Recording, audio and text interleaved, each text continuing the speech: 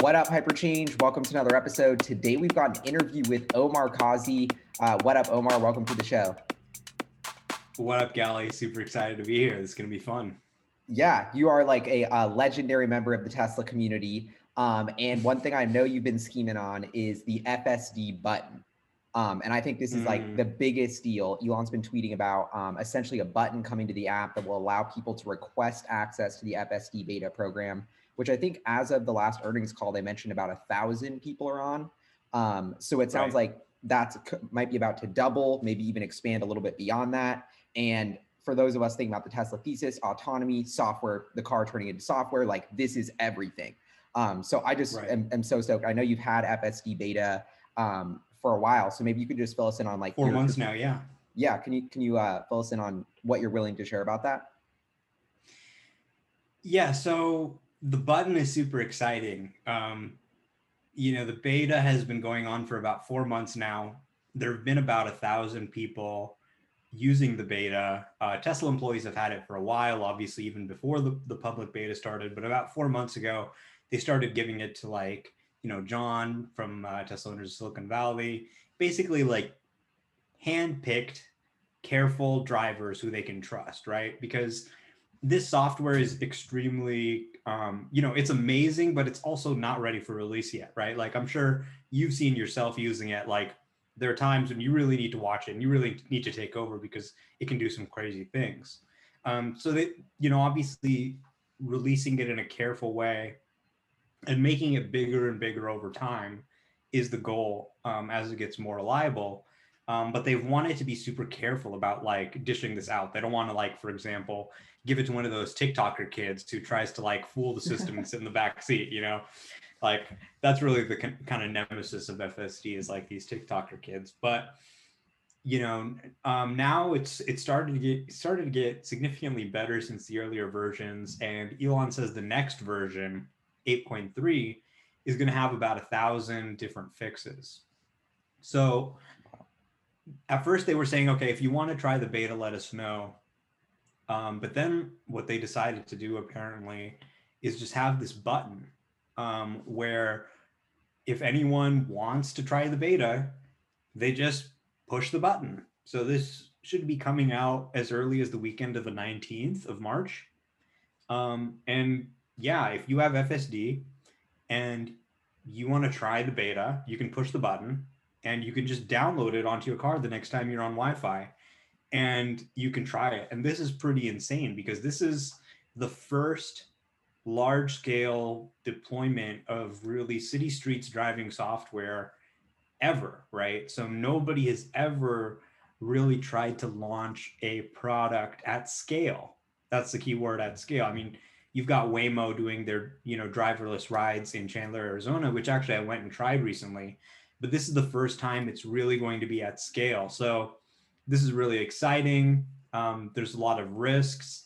Um, it's a lot to be excited about. It's a lot to be nervous about. There will be a lot of good press. There'll be a lot of bad press, and yeah, it's going to be crazy. Everyone's waiting for this button. And it's really epic how it's just the over the air update. Like I know Elon got a lot of hate for like a million robo taxis by 2020, but now we're in like Q1 2021 and it's basically already happening to a good portion of the cars, and it's literally an over the air update, which I think is pretty incredible. And another thing I was thinking a lot as I joined the FSD beta, like was in some clubhouse rooms just talking to other people who are on it, you realize how much like goodwill there is in the Tesla community, and how that's, to me, a lot of the secret sauce is like all of us who are helping test the FSD beta, like we want Tesla to succeed. Like we're trying to help them. Like we give them the benefit of the doubt. We're not trying to sabotage it. And like we're kind of like this army of grassroots people training the neural net in tandem with Tesla's actual, employee team.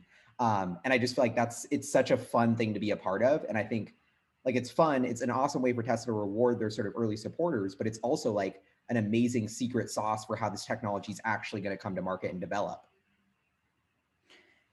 Yeah, totally. I mean, I think it's just so important to get it tested with real people, to make it safe and to be able to get a lot of these benefits. This is really the hard thing about autonomy. I mean, everyone and their mom can really make a piece of software that can make right and left turns, right? That isn't really that hard. And really, you've seen like dozens of autonomy companies that have been able to do this.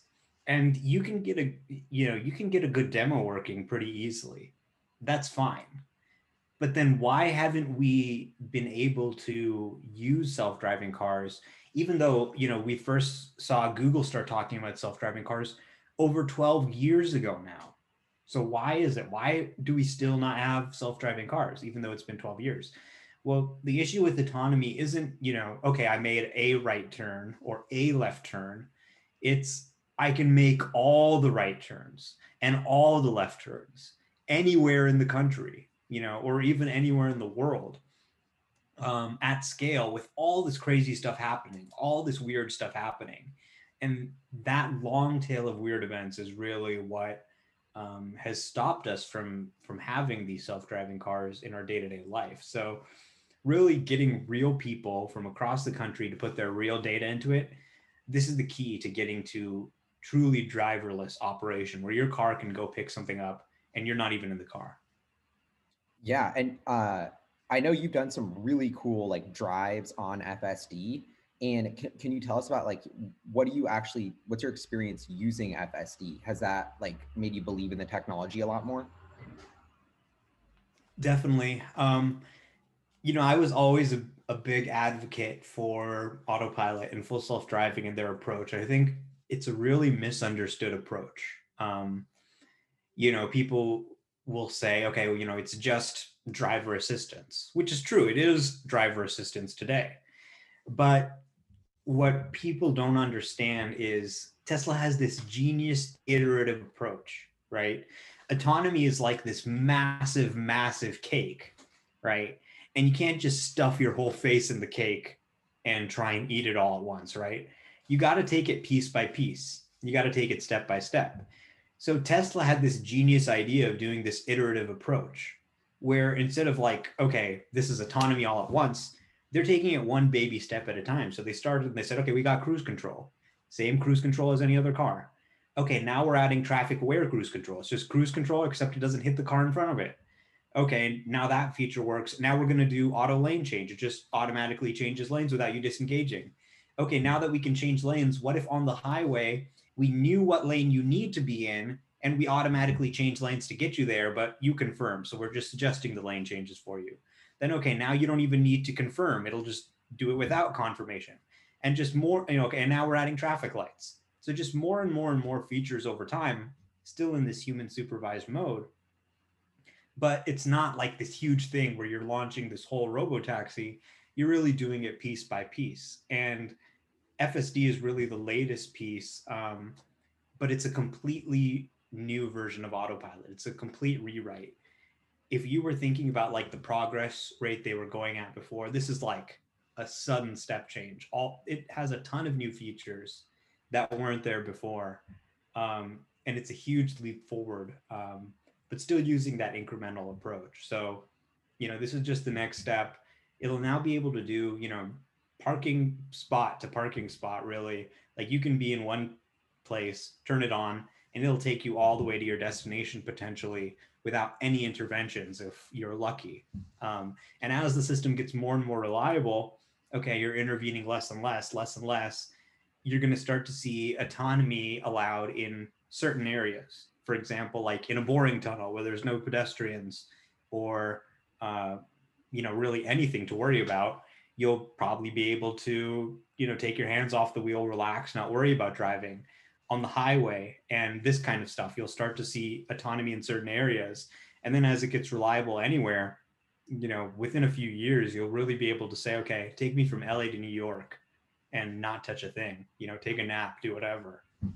Yeah, and that incremental part of it is so fascinating for us to just kind of watch Tesla build it step by step. And then on the flip side, actually economically capture value step by step with the incrementally raising FSD prices. And that's kind of my favorite part for the investor side is like Tesla's monetizing this incrementally as we get there, and they're expanding like the functionality to the user. So my like ROI, even if it's not fully autonomous, like the amount of stress that it saves me, just how cool it is, like how fun it is, just how much easier it makes driving and navigating. Like it's already adding, huge amounts of value. So I'm kind of curious if you have any predictions about the FSD price increase that will follow this, because that's kind of what I think is the big thing is like, okay, we have subscription pricing rolling out. We're all super curious what that's going to look like. Elon keeps saying it's going to be a better deal to buy it, but I feel like, I don't know, is it so that there's just so much kind of curiosity there. But I also think it's like, we don't have to get to autonomy in 6 months for Tesla to start making a lot more money from this in 6 months. Right. Once the FSD kind of rolls out, Definitely. Yeah. I mean, it's definitely cool to be able to have it rolling out piece by piece. It also makes it easier from a regulatory perspective because you're not asking regulators to approve robotaxis. You're just saying, okay, we'll just approve traffic lights. Okay, now we already know traffic lights works. Okay, we'll just approve, right and left turns on city streets. So you're doing it piece by piece. And it's also really important from a safety perspective because, if you want to wait for everything to be done, a lot of people are going to die in the meantime and get hurt because they can't use this software. And meanwhile, using this today, it's already a huge benefit. I mean, Teslas are really fast. I drive like a crazy person. I've gotten like a lot of speeding tickets in my life. So the ability to have this software that drives conservatively, it makes conservative choices, and you're still monitoring it, but it's driving like a reasonable person. That's going to save lives today. So releasing it incrementally definitely, I think is going to save lives today. And then the other point that you made, which is really important, is when you look at the unit economics of most of these robotaxi businesses, like for example, Waymo, it's like complete dog shit unit economics, right? Like you're burning $1 billion cash or more on the whole Waymo project. You got to hire all these engineers, you have all these costs. And meanwhile, you're selling the ride for $5. And it's not even as good as an Uber because, you have to get dropped off further away and all that. So this is one of the most underappreciated things about Tesla is they have a profitable way to bring autonomy to the masses. It's not going to be this massive cash burn. And this was really, dictated by necessity. Just a while ago, Tesla didn't have that much cash. So they really needed to make it profitable because the business has to be profitable. So you can't have the business be profitable if autopilot is burning a ton of money. And this is the thing, is that even before, people go, well, when are they going to be autonomous? Are they ever going to be autonomous? Sure, you can debate that, but it's kind of irrelevant to some extent from a financial perspective because they have a pricing structure where they can start to monetize this today as a driver assistance system. And that's just going to carry on as it gets more and more reliable and gets fully autonomous. So you're going to see the financial impact of this. Once they have robotaxis, that's going to be a huge cash flow generation. But even before robotaxis, number one, they're going to start recognizing, over $1 billion of deferred revenue at high gross margins, right? So you've got the car business, like 20% gross margins. And, with FSD, your gross margins are 50 to 90%. So it may be a small percentage of the car's price, but the margins it's going to be a large portion of the earnings. And not only are they going to get to recognize, over $1 billion of deferred revenue, they're going to be able to recognize more out of each sale. So you're immediately going to see the gross margin go up. You're immediately going to see the FSD take rate go up, which will boost average selling prices. And I think it'll also accelerate orders for the cars where people are seeing FSD and they're saying, hey, you know what? I want a Tesla versus, for example, a Chevy Bolt or something like that, or, even a BMW or a gas powered car. So you're going to start to see a financial impact immediately. And really, I think part of the rationale behind raising the prices is to get people prepared for the subscription and to make it so that when the subscription arrives, people are going to be excited for it because buying in full is so expensive. And this is a pricing that's really going to work better for Tesla long term. Providing this service has ongoing costs. They need to label a huge amount of data. This involves people really in a room manually labeling all these videos. So Tesla has large ongoing costs associated with providing the service, and a subscription model really kind of makes more sense in the sense that the revenue's coming in on a recurring basis from the user, and the costs are coming on an ongoing basis from training the system and all that. So this revenue model works better, and Wall Street is going to love it because What do you think they they're going to love. price it at? I'm really curious. Well, I don't think it's gonna. I think it's gonna be probably around 199 or something. Because if you just do the math, Elon said that buying in full is going to be a better option. So if you look at a lease right now on the Tesla website, and you add in FSD to a lease, it's about, I think, like 130, right? So Mm. it's not going to be less than 150, and I think that more than 200 might be a little bit too much for now. This is just my guess, but I think it's going to be somewhere in that area. And it's pretty crazy if you think about it, because the car, you could lease for maybe 400 a month, and then now here you've got this FSD recurring subscription, which is coming into Tesla every month. They don't have any hard costs, but they're bringing in a lot of revenue from there. And then there's insurance and other stuff, which I think they're going to bundle together with FSD, because it makes a lot of sense. The more you use FSD, the less you pay for insurance. Yeah, and it's crazy. I was just thinking, if you crunch some numbers, like $1,000 on every car, if Tesla's pumping out 250,000 cars a quarter, is $250 million in profit. So it's like, if FSD goes up 2 grand, we're talking about hundreds of millions. That's $500 million in annual profit. So you start to see like how kind of savage this scale is. And another thing I was thinking is, okay, we're all talking about how amazingly cash flow generative these robo taxis are. I actually think that's kind of a misconception for a lot of the players that are not Tesla. Because what do you really have to do? Yeah. Buy a bunch of these cars, put a ton of sensors on them, put all the money up front on something that cost you 70 grand. And instead of getting paid 80 grand, where you only make a small margin, you got paid zero and start charging $5 a ride in a race to the bottom price wise, competing with all these other robo taxis. And it's going to take you years to get the cash flow of just the cost to build that. So Tesla, I think, is kind of in a unique position where they have it down to like 25 grand, where they can actually build a Model 2 for, and then it's like, okay, you can recoup those costs pretty quickly for robotaxi. But it's going to cost you 75 grand, and you're going head to head with Tesla on pricing. Like, I'm not sure that's a great cash flow business. You know what I mean? Like, who's going to put up the billions up front? So it's kind of interesting that I think the barriers to entry, as much as Elon like hates moats, like this is going to be like, and Peter Thiel's always like, invest in monopolies, right? This is like the most epic monopoly I could think of. Like, Google's has a monopoly on search because of the AI and data flywheel like runaway effect that we're saying Tesla has. Like, they get the free data. Google has the free data when you type in the searches, as opposed to Waymo and Cruise paying for data. And so to me, if you just think where that plays out, it's a similar monopolistic sort of flywheel where nobody can catch up because Tesla's so far ahead. It would cost so much money and take so much data. It just isn't. If it hasn't happened by now, it's not going to, almost. So it's kind of scary to think about, but I think it's a serious like competitive advantage here. And yeah, I don't know if you have any comments on that. Yeah, I mean, I completely agree. When you look at, say, the cost structure of a Waymo or a Cruise car or something, these cars typically come in around $250,000 to $400,000.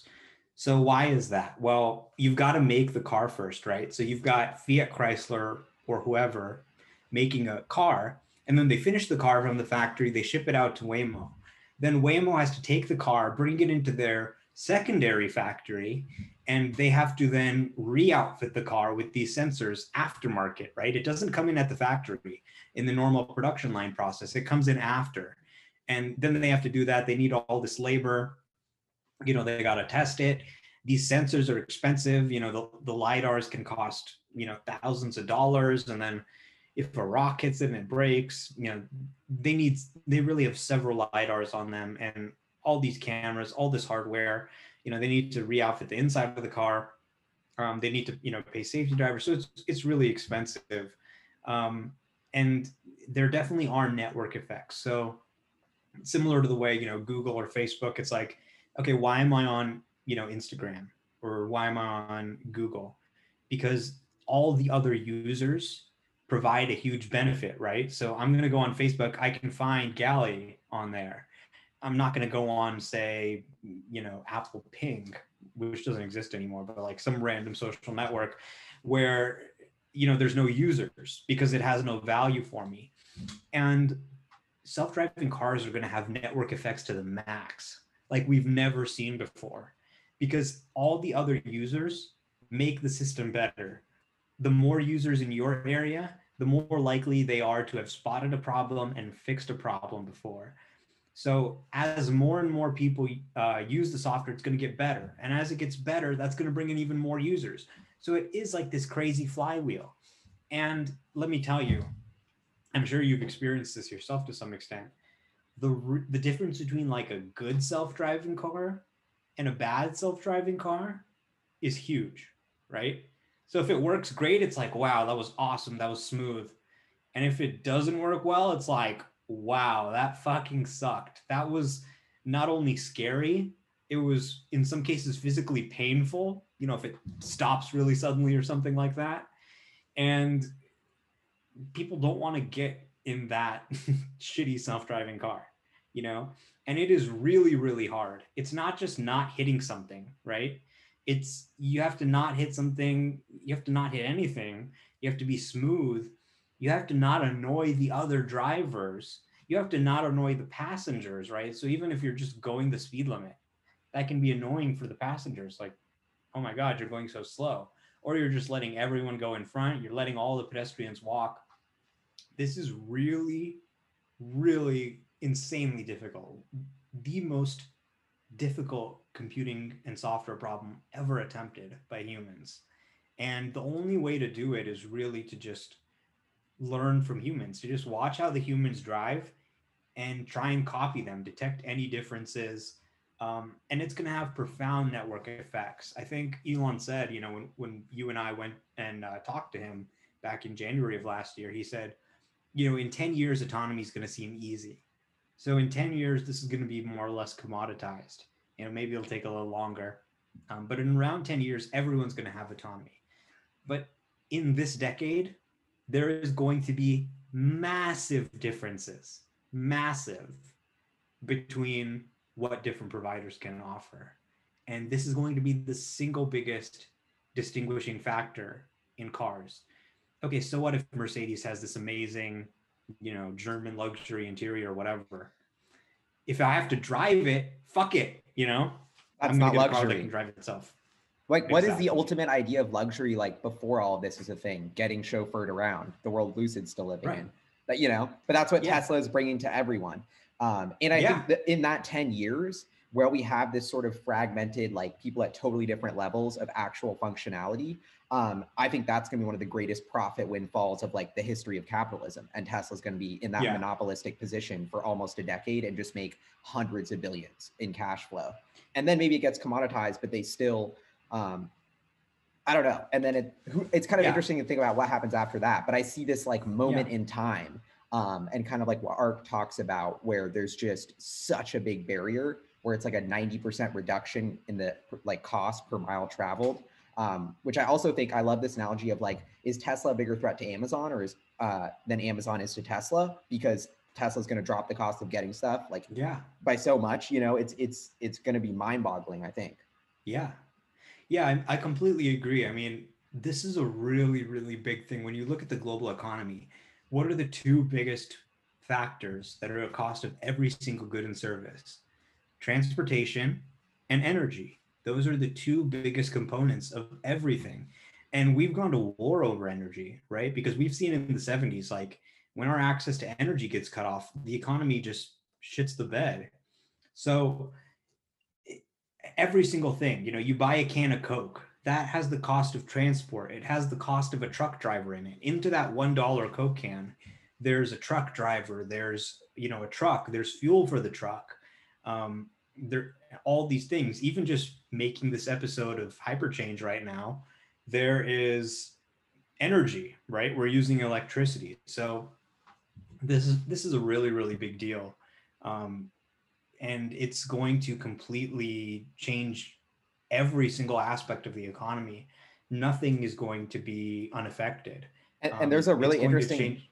or sorry, but one thing you just made me think of is this whole carbon tax idea, and that we're not pricing in negative externalities. So what if governments and humans get woke enough to where we realize, like, what about all these negative externalities we're not pricing in, of like healthcare, of truck Yeah, drivers being like the most unhealthy job, of like all the fossil fuel emissions, of like shipping everything everywhere, of like burning fossil fuels, and we put the taxes that should be on those things, then it looks even more yeah, compelling, of a like it's an even bigger right. cost. Like even as much as it looks like a big cost, we're actually paying even more because of all the Yeah. pollution. And so I see the public just getting woker and woker, and then the pressure mounting more and more for this EV, trend. Like that's why Lucid is worth 30 billion, even though they have nothing, because people know that like they're just desperate for exposure to EVs because they feel, this kind of like tidal Yeah, wave shift. I completely agree, Gally. And I think that, it's about wokeness to some extent, but really like the reason why we haven't priced these externalities in is because we can't afford to, right? So EVs haven't been cost competitive with gas cars. There haven't really been EV trucks on the market. And that means that the cost of pricing in these externalities would be huge, right? So people would go hungry because if you're, for example, putting a tax on fuel to get the consumption down, that means people don't have access to transportation. So having economic options where you can now price in these costs rather than making average people, really poor people who live near the highway, pay for them with their health, pay for them with their life. Now you have the technology to be able to price in these externalities. And rather than people saying, okay, well, now I can't afford transportation, now they just say, okay, well, now I'm going to go to this green transportation option, which is still like economically competitive, which is affordable. If the price is lower, then they don't have to pay that cost. And you can really price in everything you need to price in. And yeah, and you were also mentioning Amazon. I do think like, you know, businesses like Amazon, they realize that this has the potential to completely throw everything up in the air. And this is why you see Bezos invest in Rivian, invest in Aurora. They acquired Souks. So they're very much aware that like autonomy has the potential to really kick down their sandcastle. And they're trying to, get their house in order. So what do you think of all these other EV companies? I've had a hard time like balancing like my love for the innovation in the EV sector and wanting, it's not just going to be Tesla, obviously, but also kind of feeling like the Lucid, Nikola, Fiskars of the world aren't in it for the right reasons. Rivian, I'm still kind Hmm. of up in the air, but even them, it just feels like they don't have the focus and kind of, I don't know. I can't put my finger on it, but they don't seem like I think Right. ahead 5 years, and I don't see them changing the world. I don't see them moving anything forward. I don't see them living up to the hype that Well, they're promising. But I don't know. I'm so kind of curious. yeah, yeah, it's really great that we are seeing this research. Like the EV market is just beautiful right now, beautiful and strong. And it used to be that in the past there were no EVs, and the EVs that there were for most automakers, they were really ugly and they were slow and they were shitty, right? Yeah. So we've seen this start to change in a really exciting way. You've seen, for example, the Porsche Taycan, right? So this, I mean, you can make jokes about its 192-mile range or whatever, but it's a Porsche, right? It's a desirable luxury car and it's electric. And they've got Audi, they've got the Mustang Mach E is, I think, a really surprisingly great EV from Ford. And you've of course also got these startups like Lucid and Rivian. You've got this SPAC boom that has really brought a lot of EV companies into the public markets. It's a lot Uh, of capital that's essentially 10, that's what the right. SPAC boom really did, is like gave essentially $1 billion grants to like 10 companies. And it's like, well, you can, Yeah. which is so even if a lot of them fail, I think progress will be made, you know. So I think it's a Right. net I really mean, good thing. yeah. So, I mean, it is good. This is kind of like what you would expect to see is that, or what you would hope to see is that everyone's making electric vehicles and getting ready for a time where they're only selling electric vehicles and polluting cars become a minority. But, you know, I think that people forget kind of, I mean, the reality hasn't changed. You know, Tesla really changed everything. First of all, they made it look easy, right? They made it look easy to start a car company, and it's really Yeah. not. So Honestly, I think now, that's that can sum it all up right there. Like, yeah, yeah, exactly, and that goes for both legacy automakers and the startups. So for the startups, you've seen cars like the Volkswagen ID3 and ID4, which are, you know, they're EVs. They're priced affordably, which is great. But you look at the legacy auto software and the charging network and, you know, the driver assistance and stuff, and it's really not all there. They're not great at software. So even though they can make an EV, they can't really make a Tesla. Like taking a road trip is not going to be a great experience. So there's a lot of work to do there, and just managing the cell constraints. That's a huge challenge for legacy auto. So it's not that simple that, okay, Tesla proved people want EVs. Now legacy auto is going to make an EV. and I just want to spend a second on the software because you're a real software guy, and that's one thing that I think is so interesting. Like Apple, 90 or 10% market share, 90% of the profits. Who tried to replicate their software like magic, je ne sais quoi of the iPhone? Google, the world's #1 software company with Android, and after 15 years of doing it, they still can't do it. And iPhone still has the iron grip on that software UI magic. So I see Tesla developing that same like kind of je ne sais quoi Apple-esque software UI magic that changes the user experience and gets you so hooked, and is why everyone's so brand loyal. And so I'm like, okay, if Google couldn't do that to Apple, couldn't catch up to Apple, you think Ford's going to catch up to Tesla? Like, you know what I mean? Like this, it just isn't. Like I saw a bunch of videos of like the ID 4 touchscreen, I think, and you look at this and you play with it for 1 second. It's like, dude, this is like this is like a joke. And I even remember I went into like the Mach-E touchscreen. It was technically not, I wasn't supposed to film, and like it was still a super beta, but even that was just so like they have like the weird button in the middle. But I don't know, I'm kind of curious as a software guy, how you think about how that core competency is now, used to be nothing with software, and now it's everything with software if you're GM or Ford. Right. So, I mean, this is really part of the whole kind of software eats the world thing that Mark Andreessen of Andreessen Horowitz really kind of came up with. He said, software is eating the world, which really means like software companies are taking over every industry. And really kind of the underlying economic reality here is that if your business is not a software business, it's not going to survive, because every business needs to be a software business. And that is really what the legacy automakers are struggling with. These are guys who know how to make hardware. And now all of the value in a car is not going to be in the hardware. The hardware is essentially going to be commoditized to almost no earnings potential. And all the value is going to be in the software.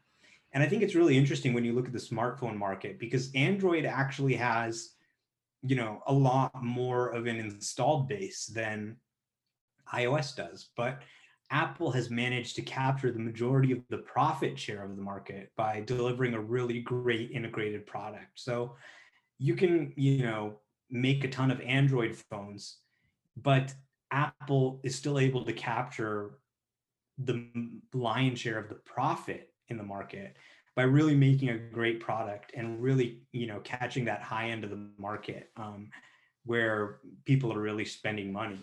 And I think you could see some similar dynamics happen in the EV software space, and even see a lot of licensing of like FSD and other technologies to other automakers as well. Ooh. I want to talk about the FSD licensing, but I want to flip this on its head, where all the values in the software is what we just said, but also in the long run at Battery Day, what does Elon say their mode is? Manufacturing, which we also just said is commoditized because of autonomy. But then once autonomy gets commoditized, the moat swings back to manufacturing. Or I don't know. I just think this is an interesting juxtaposition to think about, of like how all the value is in the software, and we know that, and that's the thesis. Yet Elon is like, in the long run, manufacturing is our advantage. So I think a lot about that, because it felt like he was trying to insinuate something very like powerful and really long, like if you're thinking really long term about them. Yeah, definitely. I mean, you know, you can have this great autopilot software, but if you don't have a robotaxi battery, right? Where you actually have a battery that can last for 1 million miles. So a robotaxi may drive 100,000 miles a year, So if a car drives for 100,000 miles a year, the battery pack really needs to last for 1 million miles, or else with the current batteries, you're going to have a car that only lasts 3 to 5 years and then it's a dead, right? If it's driving 100,000 miles a year.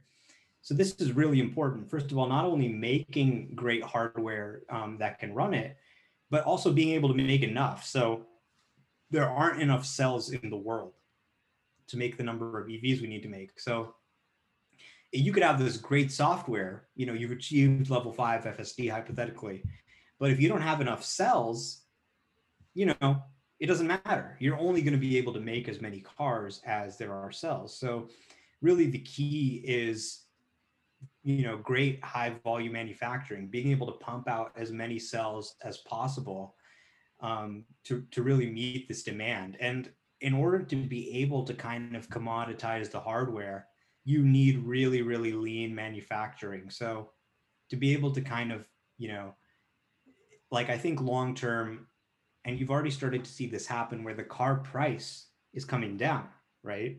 So the price of a Model 3 has come down and down and down until now it's kind of close to that 35,000. But the price of the software has gone up and up and up. And this is just a really kind of simple way to think about it. It's like, okay, the car is going to be cheaper, so they're going to get you into the door with this cheap car. Okay, I'm paying 25,000, I'm paying 35,000, and I'm getting this really, really great high quality car.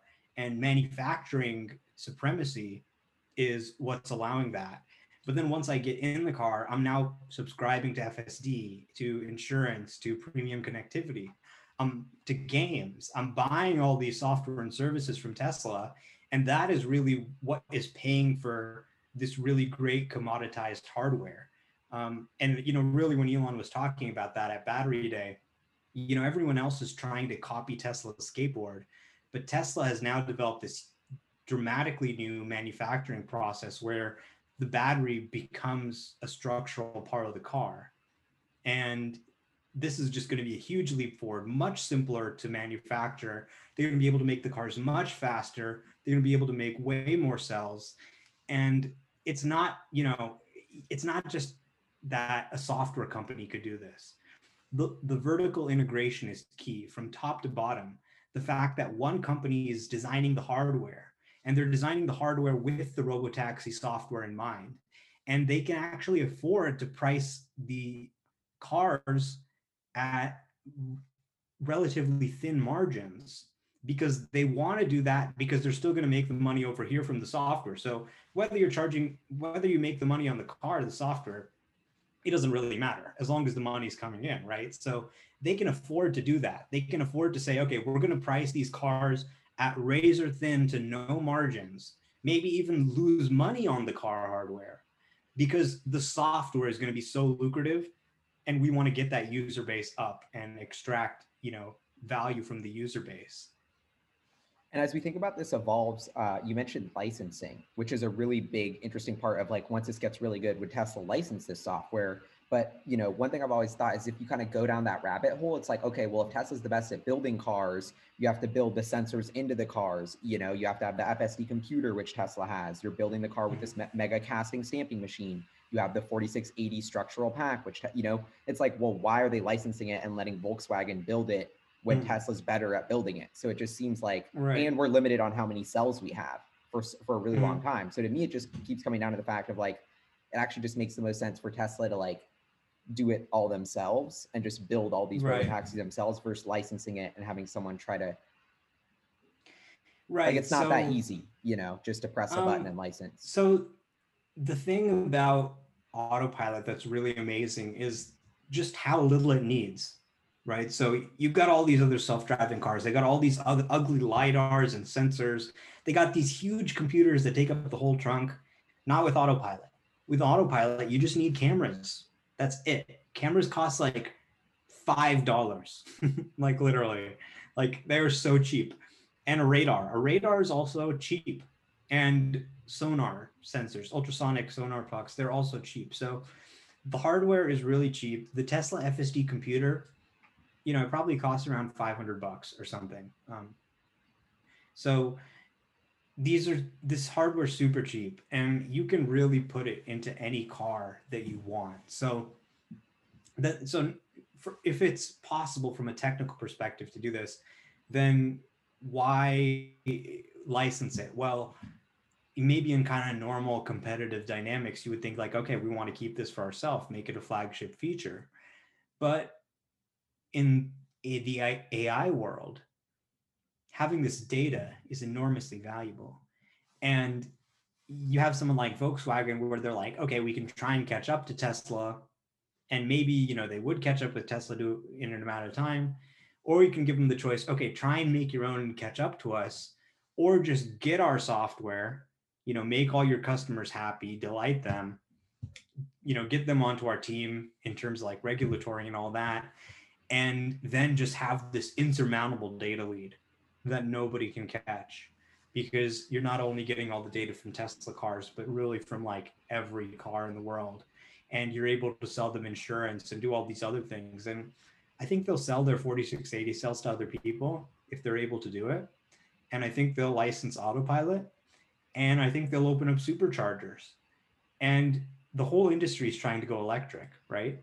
They're all trying to go electric. And Tesla has a lot to offer the industry.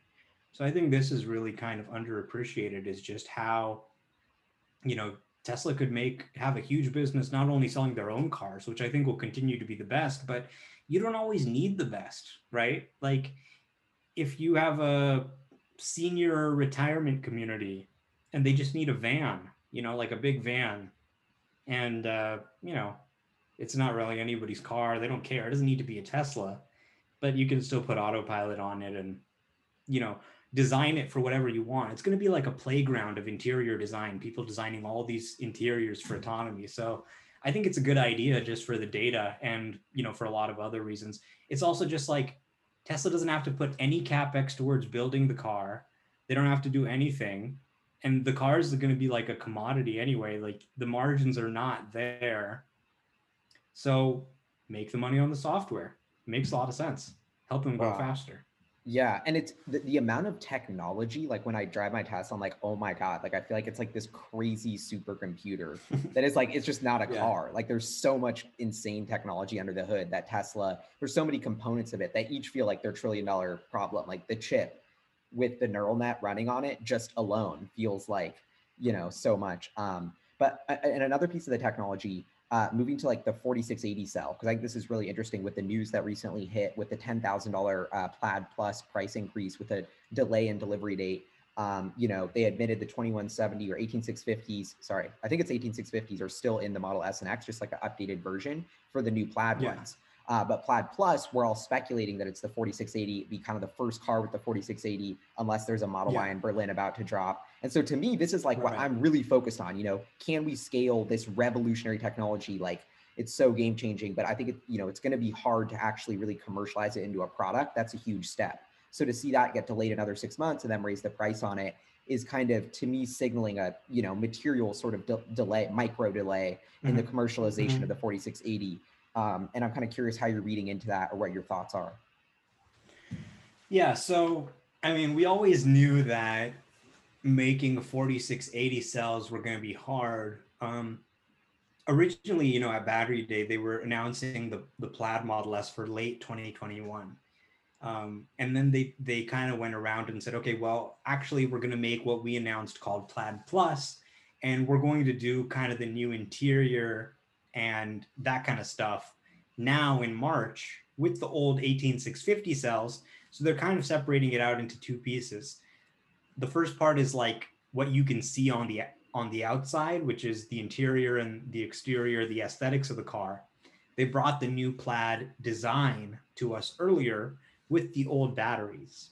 And I think the reason they did that was really kind of to show up Lucid. Lucid's trying to get their product to market, and they kind of pulled their pants down to some extent, just like, okay, well, here's a new design for the Model S. Get people excited, like get people ordering. And yeah, we're going to then have, the new battery tech later in the year. So that in itself, I think, wasn't necessarily indicative of the delay, but the price increase definitely suggests that, like, okay, this is going to be a little more of a challenge for us than we expected, which is kind of like, I mean, no one thought that making 4680 cells is going to be easy, especially for Tesla. They've never made cells before. Mhm. So I think they're getting help from Panasonic and LG Chem, tapping into their expertise.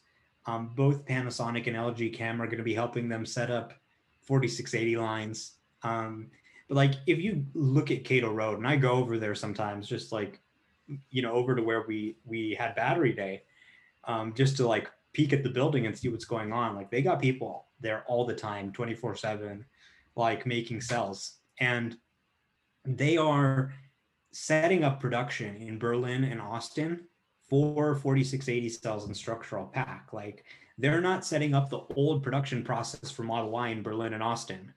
They are setting up these castings, and those are designed for the 4680 cells. So clearly they have some level of confidence in this process that they were able to commit to Berlin, and they're not going to be able to make the Berlin and Austin cars without the 4680 cells, which they're going to start by importing from Fremont before they get it up locally.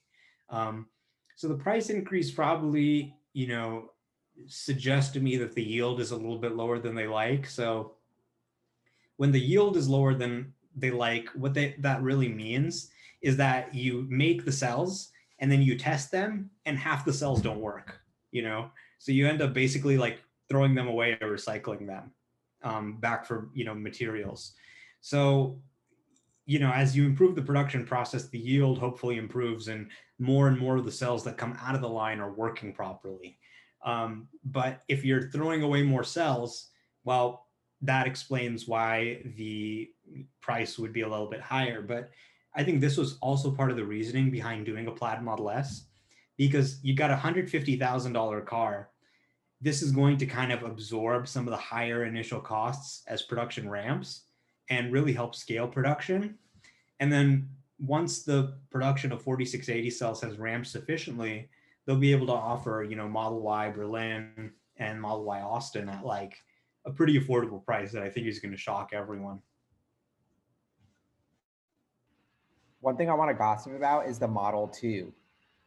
What are your thoughts on Tesla unveiling this in potentially later this year? Because that's what I've been hearing, and it seems like this is a really big deal if they're actually moving forward with that plan, potentially even building the production line of it, kind of by securing some new land next to the Shanghai factory. Yeah, I think this is a really big deal too. And I think that Elon is sandbagging it. And, we've seen him sandbag a lot of things recently. And the reason why he's sandbagging it is he doesn't want people to know that there's going to be a $25,000 car that soon. Because if there's going to be a $25,000 car that soon, then, some people might not want to buy a Model 3. And I think that I think that what they're doing is they're going to design it in China. And the new design team in China that they're hiring is going to design this car for the Chinese market.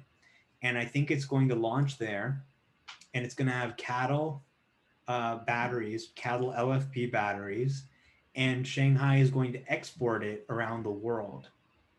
And it's going to have full autonomy when it launches. Now, so that's going to be huge. And this is going to be crazy. The export part is really interesting too. Yeah, and you've already started to see Shanghai export to Europe and Australia in some places, and that is really just incredible when you think about like the margins and the quality out of Shanghai, and starting to get that into Europe and other places. But this was really the whole idea behind Battery Day, was like every single price point you see a gas car at, you're going to be able to get an electric car cheaper. So you can have a $25,000 Toyota Camry, well, you can have a $25,000 Tesla. And then you save fuel and maintenance savings on top of that. But, I think we may actually get a $25,000 Tesla as early as this year or next year. But it's not the one you're thinking of. It's the Model 3. And why is that? Well, we've got this tax credit, right? A $7,500 tax credit. So you've got a $35,000 Model 3 with a $7,500 tax credit, and other production efficiencies that are going on, bigger castings. You're really, I think, with the tax credit and with the incentives, going to see the Model 3 really get under $30,000, I think. And that's going to be really powerful as well. Wow. Yeah, I didn't even the new tax credit thing is huge for all these EV companies. But it's definitely Right. going to spur US demand. I wonder if you think they would import a car from China for US sale, or are they going to set up a line in Austin for this new $25,000 car? Well, I suppose it's possible, but you know, the U.S. has a lot of production, so they've got Austin and Fremont. I think Austin is going to be a really great low cost production process. It kind of makes more sense to for Shanghai, I think, to serve some of the areas that are less affected. I mean, that have less Teslas available, like Europe and Australia. But it is possible they could import standard range cars or something. But the shipping cost might just make it, you know, not that worth it compared to what they've got going on in Fremont and Austin. But we'll see. You know, anything's possible. Yep. All right, I'm going fast because I don't want to take too much of your time here, but I've got a few more. We're good? Yeah, and also I think some of these fact things would be good to talk about too. Oh yeah. Okay. Last Tesla thing. Tesla AI Day. I kind of wonder. This is kind of floating in the back of my head. Elon, this is potentially the next sort of Tesla Investor Day, but it kind of felt like Tesla Autonomy Day was Tesla AI Day. So why would Tesla have a separate AI Day? What do you think Elon's scheme in there? Well, you know, what Tesla's doing with AI is really incredible. AI, I mean, there's a lot of companies that do great AI, but a lot of it is like what I call science fair stuff, right? So really just, okay, we're making a cool demo. Look at what you can do with AI. But very few people are making real products with, for example, deep neural nets. And the reason for that is like deep neural nets are weird. You know, it's kind of like in Google, you know how sometimes you type in something into Google and the AI tries to come up with an answer, but it's like a really weird, wrong answer, right? So like that's the thing about AI is like it's hard to get it like really, really accurate. Like AI can do weird things and come up with weird answers. So having a real world AI system, which is life and death, right? Like it cannot make a mistake. It needs to work and it needs to work well. They're really like tackling these AI problems in a real world way, in a way that like there are very few products using AI in a real world way like this. I mean, maybe like Google Assistant kind of thing is one example I can think of, voice recognition, but even that is kind of a toy, you know, like people are not doing voice recognition all day. Like maybe, you know, sometimes or just to make like if it's cool demo or something, but this stuff isn't really happening in the real world. So Tesla is really like, this is going to be fundamental to our company making AI work in the real world. And they're really doing some amazing things. What people don't realize is that the Tesla AI team is not even working on self-driving at all. That's not what they're working on. What they're working on is a general purpose vision system, right? So this is an important distinction. The AI team makes this visual system that can, for example, detect landmarks or detect objects. And then there's a different team, the kind of project management team, that's then using that vision system to like say, okay, this is a stop sign, blah, blah, blah, and like programming and driving. But there could be a ton of implications beyond just driving. Like we're thinking two in the box if we think this breakthrough vision system, which can look at the world with cameras and then draw the whole street layout, is just going to be for driving. And when you look at what they're doing for the Tesla FSD chip, which speeds up neural network inference, again, this isn't just for driving. Any neural net, any vision processing neural net or other neural net, it can accelerate. And then the Dojo supercomputer, this is literally going to be one of the most powerful supercomputers in the world, is their ambition. Like exabyte scale computing, just like massive, massive, like to, you know, to just compile one update for autopilot, one build. If you had one NVIDIA GPU on your computer, it would take over a year to make one build of autopilot. Wow. That's how massive of a computing task it is. 1 year. So they need to do this in like days. So what they do is they have like racks filled with tons and tons of NVIDIA GPUs. So they said, fuck it, why are we spending all this money on like NVIDIA GPUs? Let's just literally have Pete Bannon design a chip that can just accelerate neural network training like nothing we've ever seen. And this is really going to enable like Operation Vacation, where data is coming in and it's automatically labeling it and automatically training it. And even if the whole autopilot team goes on vacation, the system is getting better and better and better because it's checking, it's essentially labeling with the real data. So like, for example, one of the examples they gave was cutting detection, like detecting if someone's cutting in front of you. So it's really hard. Like, is someone cutting in front of you, or are they just kind of drifting to the side of their lane? So what they did is they had the system predict whether someone's going to cut in. Then they compare that to what actually happened. So did the car actually end up getting cut in? And then they can label that and they could say, okay, here were the false positives where we thought it was going to cut in, but it didn't. Here are the false negatives where we didn't detect that it was cutting in, but it did. And then that automatically kind of creates this flywheel and improves the system. So with like Dojo and other AI stuff, they're not just going to have this incredible self-driving system. They're going to have this incredible AI technology that can really be applied to like, doing surgery, doing robots, like doing all this kind of stuff. It's kind of insane to think about. And it's like, how ironic is it that people didn't think Tesla was a tech company? Why is it not valued like a car company? And then it's like, oh, AI, like one of the biggest things we think about, they're leading in that. And it's like, SpaceX, why is SpaceX such a dope investment? Not because of the businesses they're doing today, like the technology they're developing and how that will lead to monetization 5, 10, 20 years from now. So that's when I think about this Tesla AI day, like, kind of thinking beyond the car, like you're saying, how much applications does a vision-based system like this have?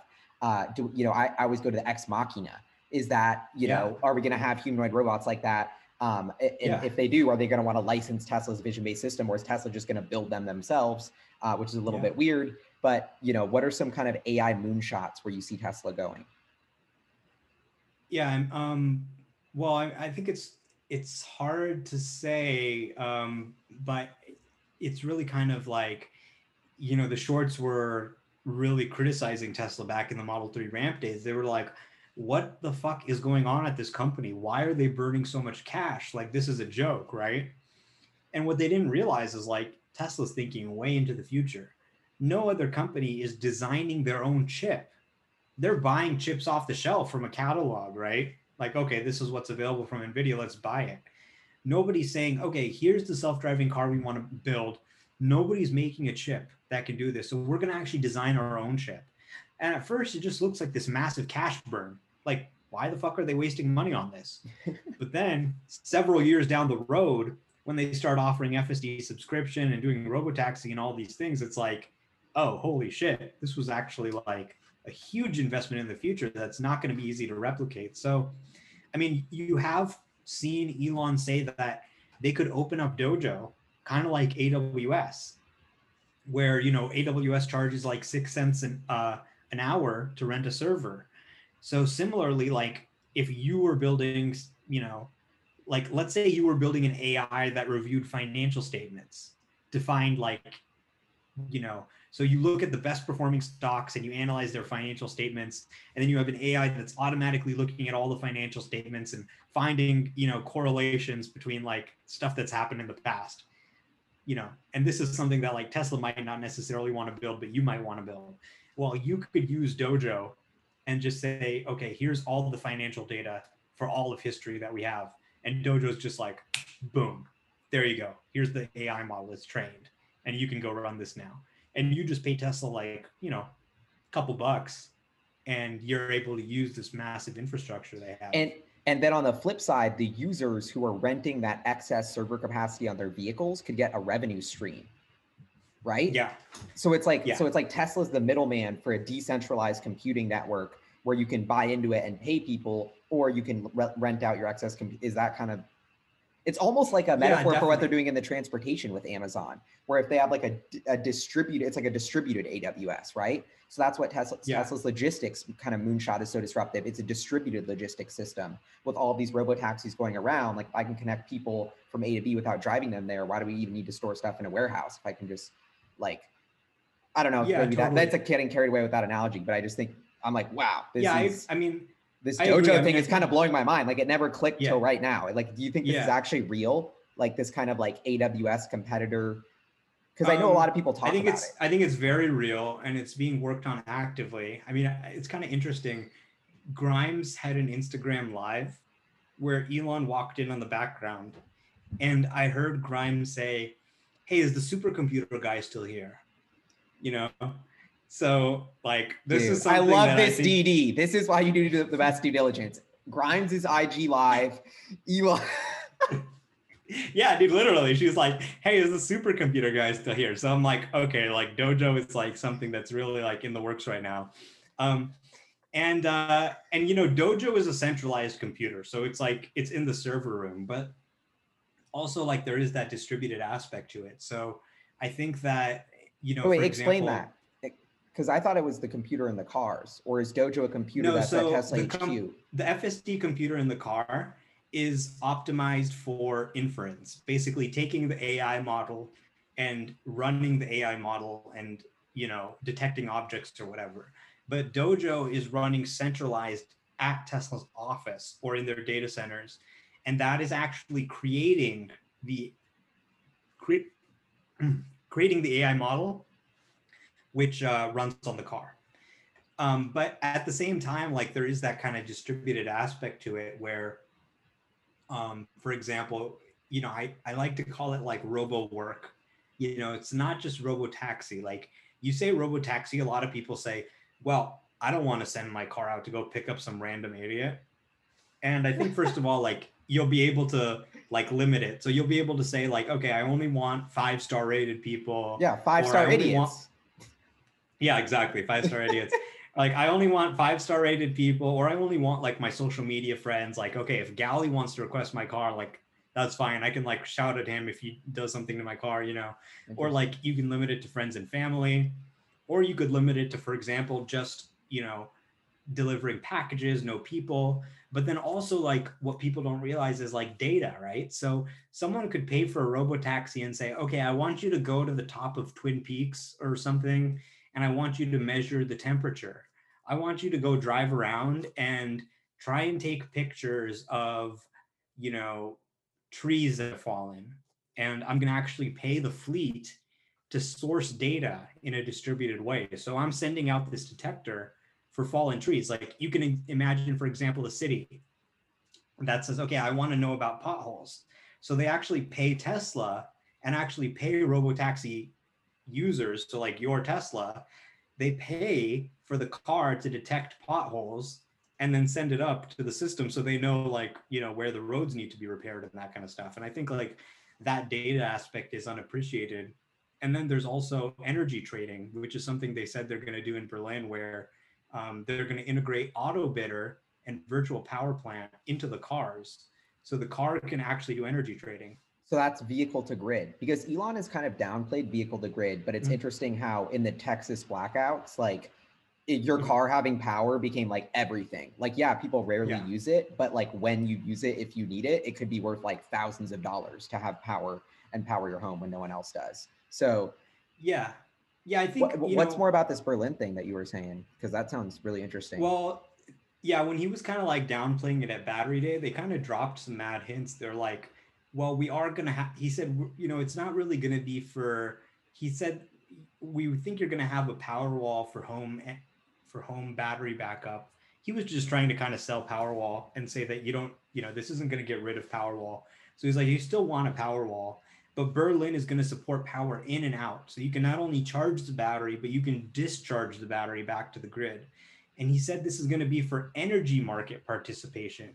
So essentially, like people can get paid to store renewable energy into their cars, excess renewable energy, when the grid is producing extra, and they can get paid for discharging it back to the grid when it's peak load. And rather than firing up like a peaker plant, they can just use the energy in the batteries. And Tesla has Wow. developed this really amazing software called Virtual Power Plant, which they're using in Australia and other places. And what it lets them do is control all these batteries over the internet. So they can control when the power walls charge and discharge, and control when the cars charge and discharge. So essentially, you're taking like thousands of cars and power walls and making them into a mega pack. It can function exactly like a mega pack, But rather than being centralized, it's in everyone's home and just trading energy and making money doing that. And you're making money. So your car's making money for you, just like the robotaxi thing. Dude, I think this is a huge part of what Tesla's scheming on, and the Texas thing. So Texas is an unregulated energy market. So I was thinking, like, what are they scheming with this battery? Like, how is this actually going to work? Yeah. What if they put up all the capital and they're building it and they're just going to charge it when it's cheap? And then when next time Jerry Jones and his squad tries to hike prices 2,000% on people out of nowhere, they're going to come in at a cheaper rate and start evening out that thing, almost like a rogue energy market participant, because the Texas is sort of like this, free market in the energy market. So I was like, wow, that's going to be epic. Like Tesla sort of operating and setting up either whether it's decentralized or centralized sort of power plants with these batteries is going to become a huge piece of it. And another reason I'm kind of bullish on this, ironically, is like, Ron Barron is super hyped on this. Like Chamath, whenever he talks about Tesla now, he's scheming on this. And I think like, he's in the know about all that stuff. And so a very kind of underappreciated part of that. But all right, so do we got to talk about SPACs, or any more comments on this before we hit Lucid? So the last thing I'll say is that, like, we always talk about cars with Tesla, but Elon made the point that like the energy business is bigger than the car business, right? So you've got the cars, but selling energy to the cars is a much bigger market, and potentially much more lucrative in terms of earnings. Like, you could buy power for 12 cents a kilowatt hour. And then in these disaster situations like Tesla, where it's like, hundreds of dollars a kilowatt hour, you literally buy it for cents and sell it for huge amounts of money. And Tesla has this auto bidder software that literally does this in an automated way. It uses AI to predict the prices of power and buy and trade power based on that. So definitely that's an enormous business. Like, potentially, like in 10 years, some analysts have estimated like 30% of their revenue could come from energy rather than cars. And I think it could be anywhere from 30 to 50%, because you can sell that energy to every EV, not just Teslas. Wow. And there's, a huge increase in energy demand from the grid as everything goes electric. Think about your Cybertruck and your, semi truck. How much energy does that need? Where does that, all those problems, also opportunities for Tesla to create a business. But okay, moving to Lucid, because you kind of, I didn't really know about this until you tweeted about some, like, I think it was a Wall Street Journal, or actually, I didn't know about this till I saw it on Twitter and read the Wall Street Journal article about Lucid having like a sort of relationship with the Saudis. Because my read on this is, in 2018, the Saudis invested in Lucid for what looks like about a 51% stake. So Lucid was kind of struggling, about to go bankrupt. That's my theory of what was happening. Very desperate for funding. The Saudis came in, got a huge chunk of the company at a super cheap price relative to what it's at now, because it was in such financial distress. And apparently there was some sort of clause with that they actually have to build a factory in Saudi Arabia. Am I getting that right? It just seems too ridiculous. Yeah, that's what the Wall Street Journal reported. It's kind of insane. And Lucid has been SPACing, and they haven't really disclosed this, but apparently, I mean, the Saudis bought the company, right? They bought a majority share of the company, more than 50% of the shares. So right now, Lucid is owned by Saudi Arabia, which is kind of this ironic situation where it's like, okay, you got the world's biggest oil company and they own this luxury EV company. So is Lucid really going to be the one that's going to like destroy oil? No, obviously not. The Saudis aren't going to let them, but now they're trying to SPAC it, right? So they're trying to offload this onto the public. Lucid and the Saudis have provided 600 million in bridge funding until the deal closes. So they're kind of like financing it until the deal closes, but they're trying to get this. I didn't realize they were still the ones kind of pushing it through. Right. And that kind of, hints at just how much the cash burn is. And I think you made a really good observation, which is like, for them to take this deal, right? So $1 billion for 50% of the company, more than 50% of the company. So, less than a $2 billion valuation. Lucid must have been like about to go bankrupt. They were really like desperate for cash. And I think the Saudis were looking to invest in some EV thing. You can guess about what their motivations were there, but they, were talking to Elon about maybe doing an investment famously. Thank God that didn't happen. And then there was Lucid, and they actually did the deal with Lucid. So you can imagine like how desperate things must have been for them to take that $1 billion from Saudi Arabia. And some analysts have estimated that the cost of setting up a factory in Saudi Arabia is going to be at least 700 million, right? So really it was a deal with the devil. Like you got the billion, but you're going to have to spend it all back in Saudi Arabia. And oh, okay, so it's a factory in Saudi Arabia. So what? Well, there are no car factories in Saudi Arabia, right? There is no production, there is no supply chain whatsoever. So that means that you're going to have to import all the parts. So if you're importing all the cells, importing the doors, the interior, really importing every part of the car, how do you make it price competitive with, say, China, where this year 100% of the supply chain for Gigafactory Shanghai is going to be localized in China? It's not going to be cost competitive. So this is really like, makes you raise your eyebrows. Like, why did Lucid take this deal? This is not going to be competitive. And, they tried to downplay it by going, oh, well, we're going to do a factory in Europe and Asia and, the Middle East. We're doing them everywhere. It's like, but I mean, like, you don't really want to piss off the Saudis. The Saudis are like, hey, come on, we need you to make good on your promise and build this factory. And they're kind of like, well, let's get the Arizona one up first. But yeah, not really a great situation to be in with that whole situation. And now they're trying to SPAC it out, offload it onto retail, which really shows like, people forget this is like a huge cash burning business. Just making any car. And not only is it a huge cash burning business that requires a ton of capital, the margins are not great. Like it's super competitive. Like you really need to get the price down. Like you cannot just charge whatever. So it's a really, really tough business. And yet you see all this SPAC money from retail, just like basically capitalizing on what happened to Tesla. It's like, oh, Tesla went up.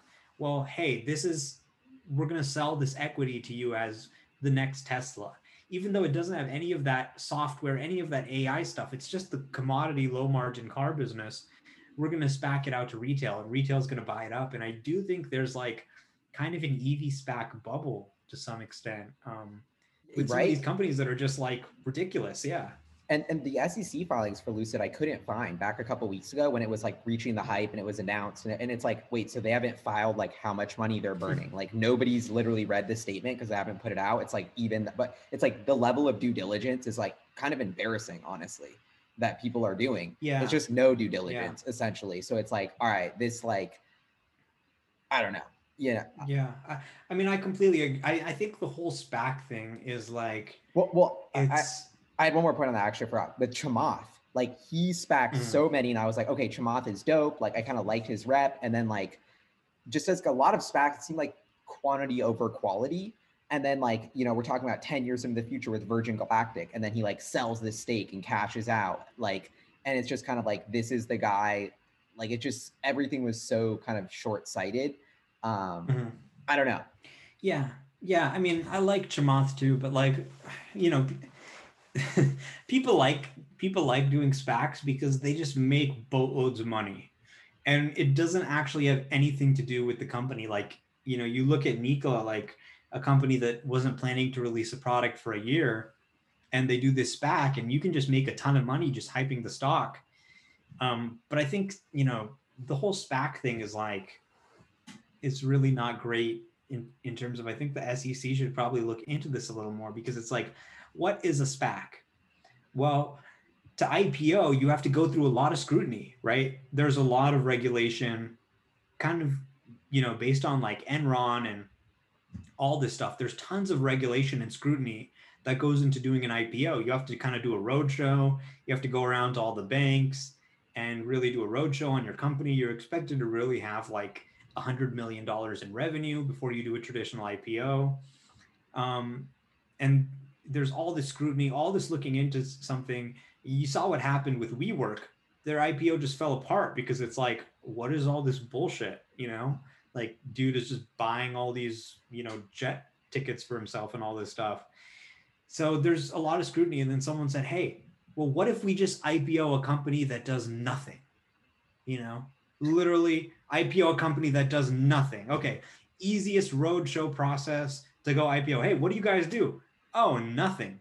Oh, what's your revenue? Oh, nothing. Okay, great. Well, you're just going to take the money from IPOing your SPAC and then use that to acquire another company. And then that company, it's kind of like going public through the back door. So it's like, okay, why are you going public through the back door? Why why could you not make it in through the front door, right?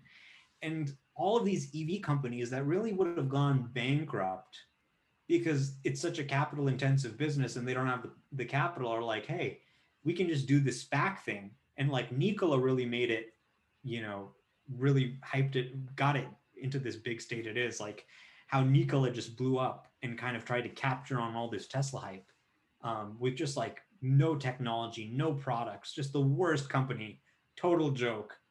And I think a lot of people were like, hey, if they're doing it, why don't we do it too? This is a way Yeah. to like bring in the capital to actually do this. And, um, you know, I think most of them are going to fail. They're going to go under. They're not going to exist in the future. Yeah, and like what is a SPAC? It's dilution. Like they're like all the insiders are cashing out, and how many times have they set it up to where their restriction period 6 months, but they're not delivering a product for a year? Genius. You Yeah. know what I mean? Like Right. it's like Yeah.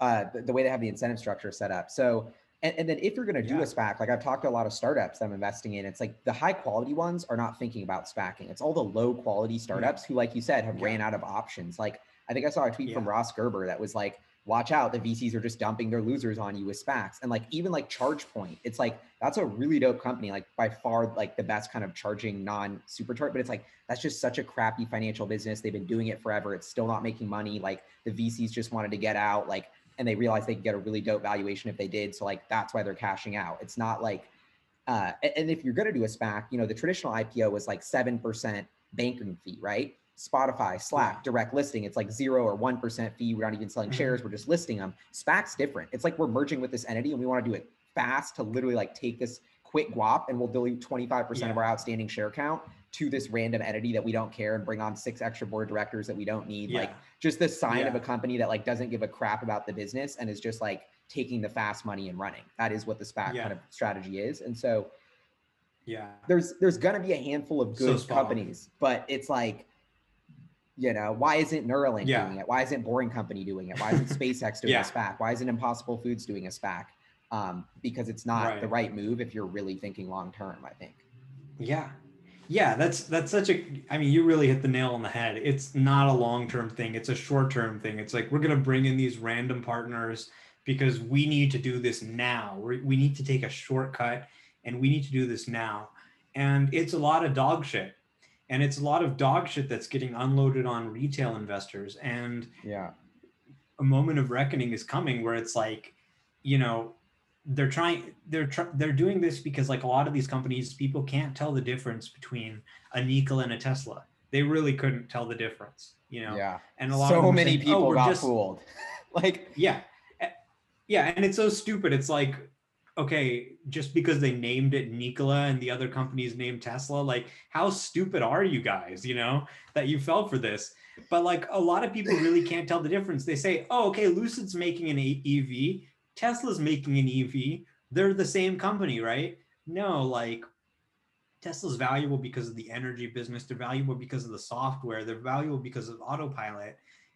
EVs are really the least exciting part from an earnings perspective, right? And from a valuation perspective, like, you know, most of the value I think is not going to come from selling cars. Like I said, you know, it's going to be like a commodity business long term and with you're so many competing with players. Tesla and Elon Musk. Hello. The last Yeah, thing I want to compete with in the right, world is Lucid Motors competing head on with the Plaid Model S. Like, you know what I mean? Like, right. it's not like this is an Yeah, untouched segment here. Like, yeah, completely agree. And I mean, you know, I think you saw just recently how fast the market turned when interest rates um, when bond yields just went up just a little bit. And I think in the pandemic, with all these governments just pumping tons of money into the economy, pumping tons of liquidity in, buying bonds just artificially, just to bring down bond yields, they've been buying bonds. So everyone's like, well, fuck, I can't make any money buying bonds because the yield is like almost nothing.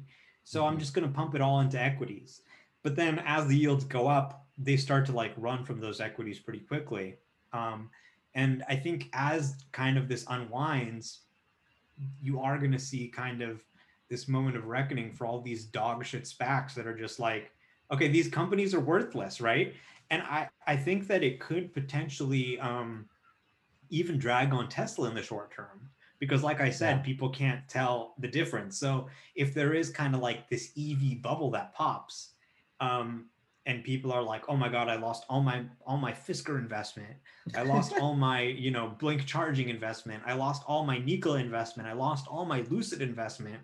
Is my Tesla investment good too?" So I think like it definitely is concerning. And it just really makes me raise my eyebrows sometimes because this is really hard. Tesla may have made it look easy, but even for Lucid is like the most mature of them.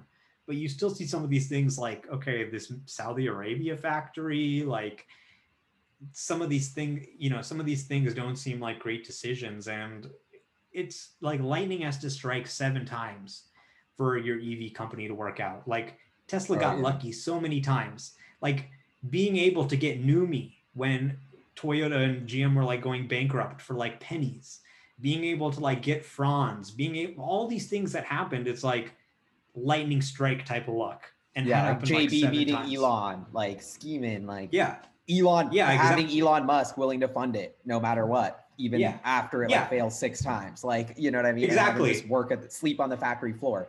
Everyone's making fun of Elon for that. It's like, dude, like Peter Rawlinson, like that dude is not sleeping on the Lucid floor, probably.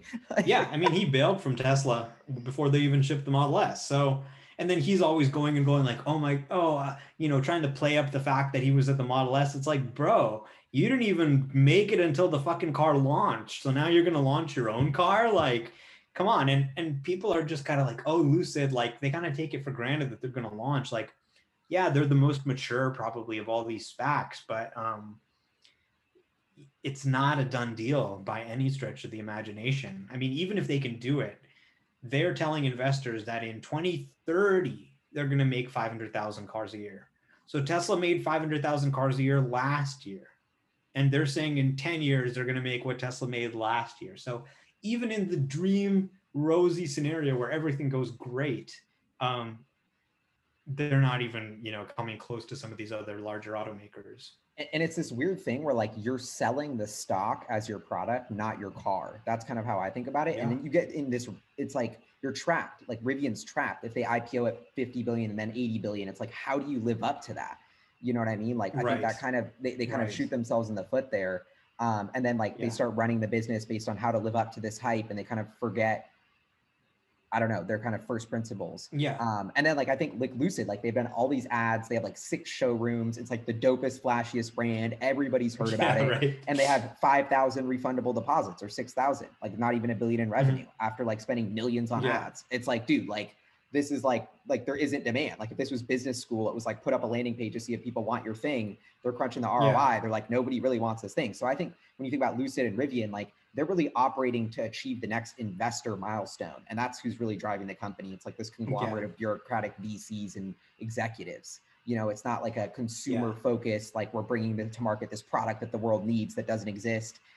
It's like, no, like actually the luxury sedan electric part of the market that's where everyone is doing it, like that's Porsche, that's whatever. That's so, right. It's really hard. And nobody really wants to buy a car that you can't get serviced, or you got to drive really far to get it serviced. I mean, this is something that Tesla's run into, and they've had to work on for like a decade. They didn't build all those service centers easily, and still they need more service centers for all these markets that they're in, and more superchargers. And it's a really, really tough nut to crack in this market. And if you do win, there's not that much money to make.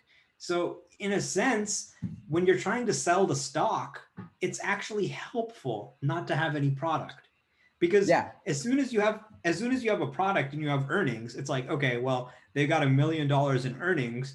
Now I can calculate the PE ratio, and it's like infinity, right? So you don't want people to start calculating the PE ratio, the price over book, that kind of stuff. You want it to be kind of this pie in the sky, like, oh, imagine what we could do, you know, because once the reality of the product hits the road, then the valuation starts to be like, okay, when does this become justifiable? And that's why I think a lot of these SPACs go for these products that are like way far out, like, oh, we're going to do hydrogen in 2023 because they can sell the dream and cash out and leave retail holding the bag. Yeah, if you could make $50 million and not build an entire car company and work really hard to do it, like why would you work really hard? You know, like so they're Yeah, paying all. It's a disalignment of incentives. But exactly. anyway, I'm really curious to see how this ends. But any last thoughts before we wrap this up on Tesla or the SPACs in general, or any kind of like I don't know the buttons coming? That's what I'm most hyped about. um, well, uh, you know, I think we're at a turning point. So this is something we've been talking about for a long time. Like when you think about where Tesla started, they were just proving an electric car could be good, right? So people didn't even believe that an electric car could be good. And Tesla said, okay, well, here's the Roadster. This can be a sexy electric car. And still people were like, well, electric cars are never going to catch on. And they did the Model S, and like slowly over decades, really, um, it's changed. And you're now seeing people say, okay, EVs are the future. Not just before it was EVs aren't even possible. Now it's like, okay, they are possible. And then it was, well, nobody wants an EV. They're not as good. And then that got disproven too. It's like, well, people do want EVs. They're actually better. And now you've now seen every automaker say, okay, by 2030, by 2035, they're all giving their dates. By this date, we're not going to make any more gas cars anymore. I mean, this is just mind blowing to think about. This was Tesla's mission, to make everyone make EVs. And like they succeeded in kind of a massive way beyond anyone's imagination that huge legacy automakers, everyone who's serious, is now saying we're only going to make EVs in the future past a certain date. And on top of that, you've now got the governments, you've now got the cities saying, well, you better start making EVs because in 2030, 2035, we're not even going to allow any new sales of gas cars in our cities. So this is just huge. This is just super, super exciting watching this market develop and watching everyone do EVs. But the fact of the matter is, if we were just selling new cars, it would take decades to replace all the gas cars with electric vehicles. So that alone, even though this is this huge monumental achievement, is not going to solve it. What it really comes down to is autonomy. Autonomy is going to be the way that we get everyone riding in an electric vehicle where even if you have a gas car in the garage, you're like, fuck it, I'm just going to call it Tesla and I'm going to ride and it's going to be, you know, charged on renewable energy. And so the deployment of this is like super, super exciting and super critical. It's going to save lives. It's going to energize the economy, make a boom like we've never seen. People are going to party. People are going to get drunk. It's going to be a ton of fun.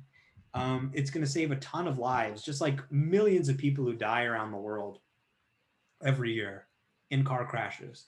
And finally, we have a technology that actually scales, that actually can get around the whole world. That's not $400,000, that has the chance to take a serious bite out of this. I mean, let's say even, you know, 10% of the cars are, you know, autonomous in the world, or 10% of the rides, I mean, and you're able to cut, you know, accidents in half. Well, that's like, you know, 100,000 people a year whose lives are getting saved, right? I mean, just the amount of economic loss, the amount of grief from these deaths, from these injuries that hurt people for life that we're eliminating. And Yeah. it's going to be a transformation. You know, we don't have to feel guilty like, okay, the more the economy grows, the more we're polluting.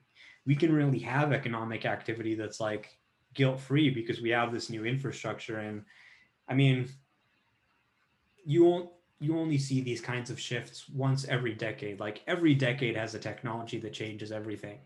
In the 80s, it was like the personal computer. Then in the 90s, it was the World Wide Web. Then in the 2000s, it was like the smartphone. And now it's AI and autonomy and electrification of transport and clean energy happening right now. and there's huge opportunities for everybody. Like I think everybody, Hyperchange viewers and everybody should be thinking like, what are the opportunities for me as this happens? Like there's going to be just like huge value creation, and like what can I create, what can I do to like capitalize on these shifts that are happening? Because it's like kind of your whole Hyperchange thesis, really. Like the rate of change with software and all these things is just accelerating like crazy. Yeah. And things are just happening faster and faster, and like it's a really fun time to just be watching this stuff.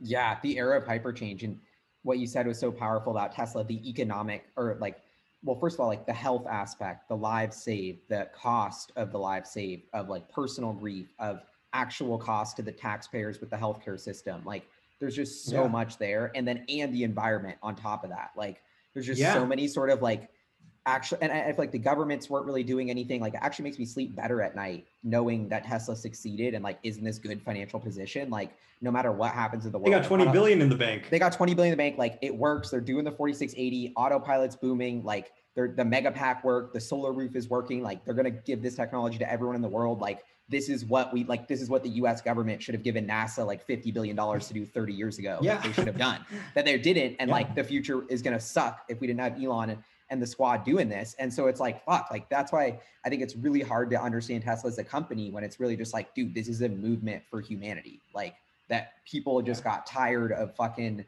waiting on stuff to happen. And they're just like, I'd rather buy like this car for 75 grand because I know that 75 grand goes to Elon Musk and the team just working 24/7 to fix all these problems. And like, as much as that's kind of an exaggeration, or like people think it's ridiculous to say like that, but I think it's totally the wrong way. Like I think the biggest like donation you can make to climate change is buying a Tesla or buying one of their products, because you're just supporting like the torpedo that's being shot at the fossil fuel and public health industry, and it's like just so powerful. So I feel like epic place to end the interview, because that was a great spot. But thank you so much for coming on, Omar. This is awesome. Yeah. Love it, Gal. You're doing a great job with Hyperchange, and just, shout out to everyone on the Tesla team, not just Elon, but everybody like pouring their blood, sweat, and tears into making this happen, because it is not easy and it is not over. Like there's so much to go. And even everyone in Legacy Auto, making EVs and pushing change forward and like, fighting for this stuff. Like, this one's for you. Like, good on you guys. Love it. All right. Well, thank you all for tuning in. Leave us some comments below. We'll see y'all next time. Peace. Take it easy. Later.